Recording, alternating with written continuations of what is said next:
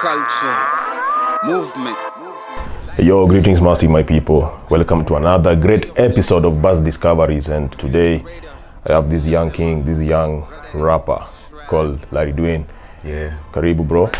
Rada man. Rada ni shrap. Yeah man, Rada ni shrap. That's your latest album. Rada ni shrap. Latest album. Yeah, you can check out his latest album. Rada ni shrap. On Boomplay. On Boomplay. Yeah, for free. Yeah. So I would like us to start by just talking about your latest project. Yeah. Rada ni shrap. Why did you call it Rada ni shrap, and what is this project all about? Okay, Rada ni shrap, basically the title itself will come up because nilikuwa na to big up the shrap community, the shrap genre nini. Nimekuwa a big fan ever since nilink up na kina Buttress, kina Mawinch nani, just the whole gang. Time nilikuwa na stay high road, nilikuwa naenda my events zao, na nilikuwa na chiki manze, indo inafaa kuwa the thing in Nairobi, ndo inafaa kuwa ina run the music scene, cause unajua ni ama yangi, nina represent the youth. So ndo nikafika point sasa hata recording nikienda tu studio, yani napata tu na record, yani the trap genre, napata tu nadunda kwa trap beats, cause obviously me I'm a hip hop artist, but nilikuja tu nikaanza tu kuconvert pole to your design into shrap.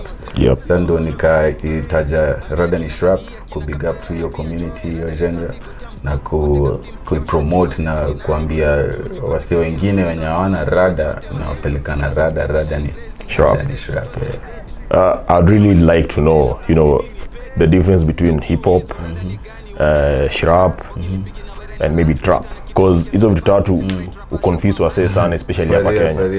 Yeah. Okay, I don't think shrap na trap kuna that big of a difference, because I guess ni your shank. Yeah. Your shank ndo ina replace trap, because trap mostly una trap na ngoso, vitu hizo. Alafu ikikam kwa hip hop unajua real hip hop ni ile design ya kina Mob Deep, unajua ile conscious nini, but ukikam kwa shrap ni party, life of the party. Nile mkangware manzengu nani story like this bana. So I guess your shrap tu ni ile up tempo nice, but ikikam kwa hip hop musema ni ile una do nini, like una educate, ndio una educate nini, but ikikam kwa shrap hiyo ni party life nini.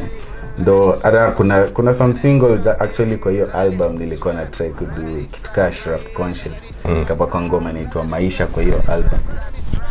Ndo nilikuwa zile designer try to switch nini, kama naweza do conscious na hii shrap na bado na flow, because unajua ukitaka kupass message unapass ya same message ile design you die ama ile design you kwa mezoea. Okay. So speaking of shrap, trap, and hip hop, I have a feeling that shrap is kind of taking over in Kenya right now. For real, Kina Booty doing that thing, man like Jovi Joe doing his thing out there. Is this your view of things, Pia? Shrap taking over hip hop? Yeah, most definitely. Yani ndo nilikuwa nasema staki nirukie ile time ime pop. Alright. Mimi nataka kukua hapo from the ground level, ndo twende kama tunapanda kabisa tukienda na tutaipatikana. Nimekuwa nikiona hii vision like from the first trap na iruko hivyo Nairobi West nini, tukiona kina Musau nini, hata tukaona bonga na Musau like last month, ananiambia manze tuendele hivyo tuendele kupush culture to your designer. Okay. Unacheki na inakuwa one time. Hiyo ni guarantee. So basically, is it right to say that shrap is now like shrap is kind of the Kenyan sound? Ama you guys also borrow some stuff from Maju huko nje? Tuseme lingo to some extent. Alafu mostly for me, achani bonge nini, as for me me inspiration yangu pia yotoka kwa old school. Ngoma zile old school kina Mr. Lenny pia. Na zile ma day to day tu, zile mra uko yard nini, unapiga round, umeisha base nini, kameshika, no, hizo ndo ma story tu unapiga, una transfer kwa song.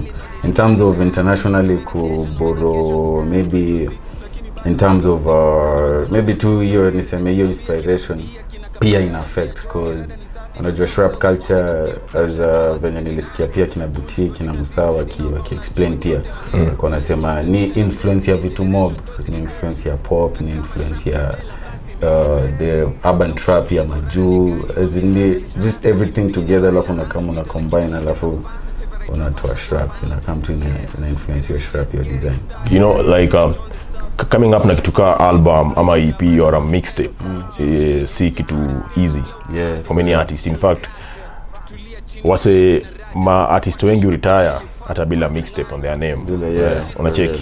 So how is it like for you, you know, just coming up with this project and putting it out there? Ilikuwa crazy because nimekuwa actually nikicollect tu. Nimekuwa tu nikicollect, like when I get beat. Nimekuwa pia na word, kuna matracks hata tulikuwa tuna record, so ilifika point yani ile una try to select tracks because at least niko blessed enough ku access studio. Ilikuwa hard mbaya, hata sikuwa na hiyo time, unajua ile studio time nini, ilikuwa tu hiyo hustle, but unajua God pia yucheza kaya aka facilitate na nika access studio as much as ilikuwa expert to that. Unajua ilikuwa ngori, but ika come through, nika access studio uko hivyo hitbox. Yep. Obviously kuna some percentages off nini. Nice. Since uko in the house, alafu umekuwa ukirecord hapo for a very long time, at least niliweza kukata deal ndo niweze kurecord this much of a song. Okay. Because unapata ukitry kurecord ngoma moja, unapata unachajiwa ka 5G 6G, hiyo ni mpaka beats nini. But pia ni hiyo ku network tu kwa music nini, una link up na msee, una link up na producer, maybe event umeperform ni aje mimi la redo nini, hiyo network tu. Okay. Unapata bado mnaenda mna link up WhatsApp na buda bado ana come studio, nilikuwa na make beat jana, unajua unapata producer time ako easy tu, beat amemake hata anasema bado una freestyle hapo, wewe chukua hiyo, nachukua mali, wewe chukua kilio. Okay. Sasa hivyo tu pole pole ndio nikakuwa compile hizo ma tracks, alafu nikakuwa select tu gani ni relevant for this particular album. Nice. Yeah. So weka a young artist, you know, in the country right now, a young artist in the 254.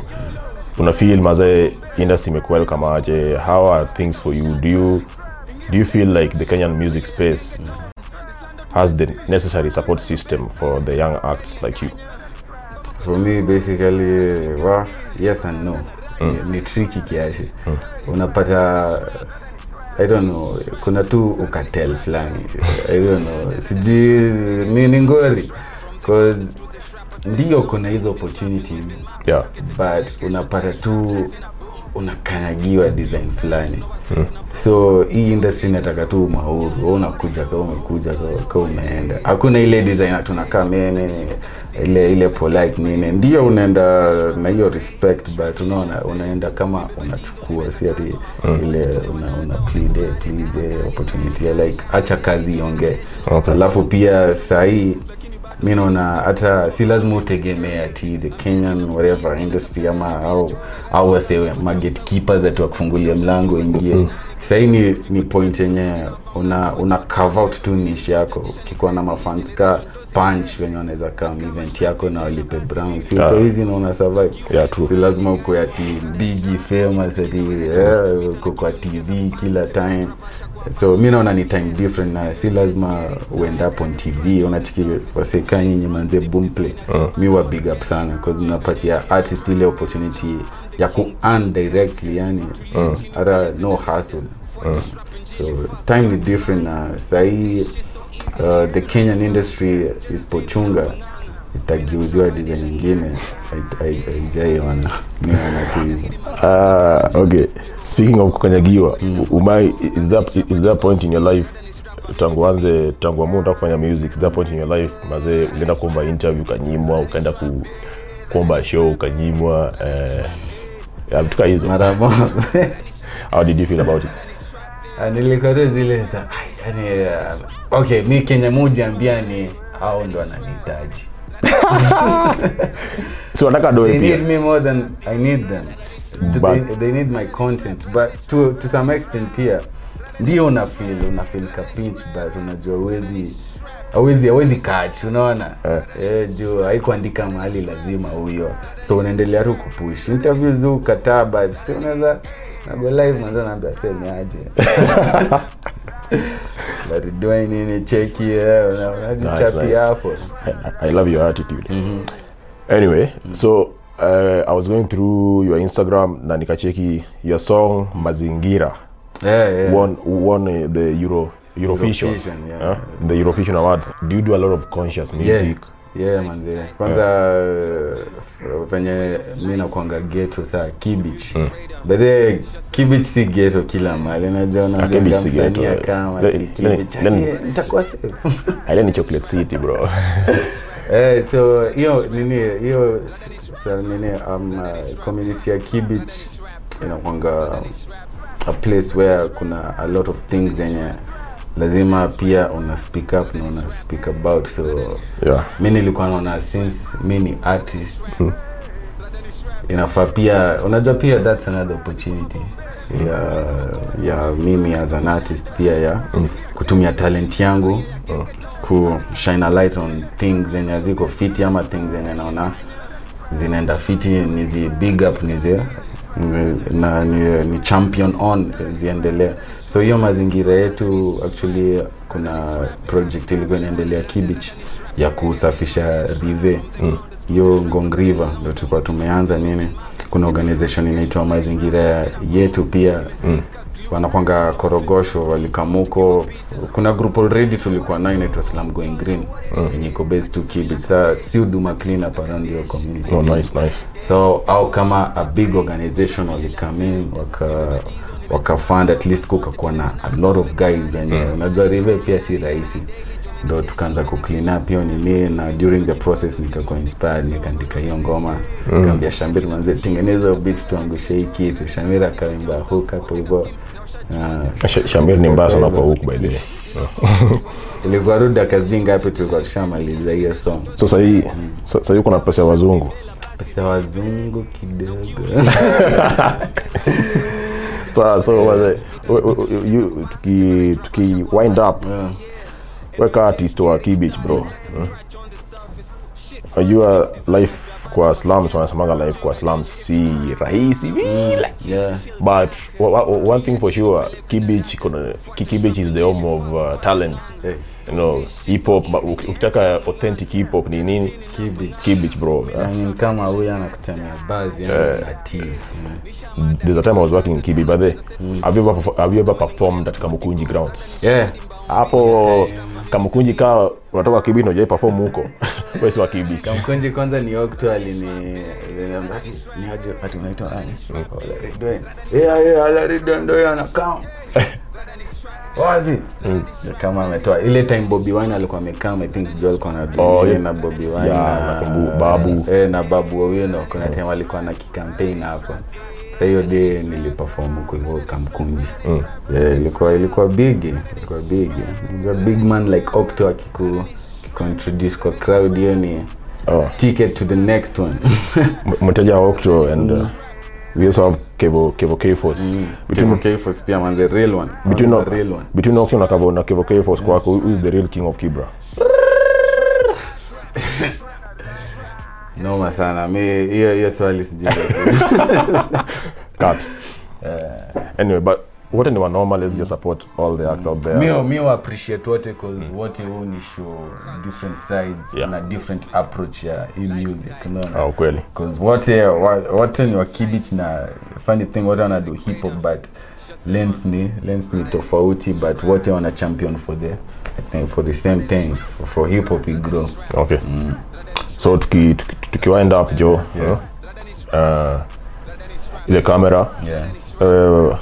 Do your thing bana, bonga na mafans bana. Yeah, what's up my fans man? This is Larry Dwayne,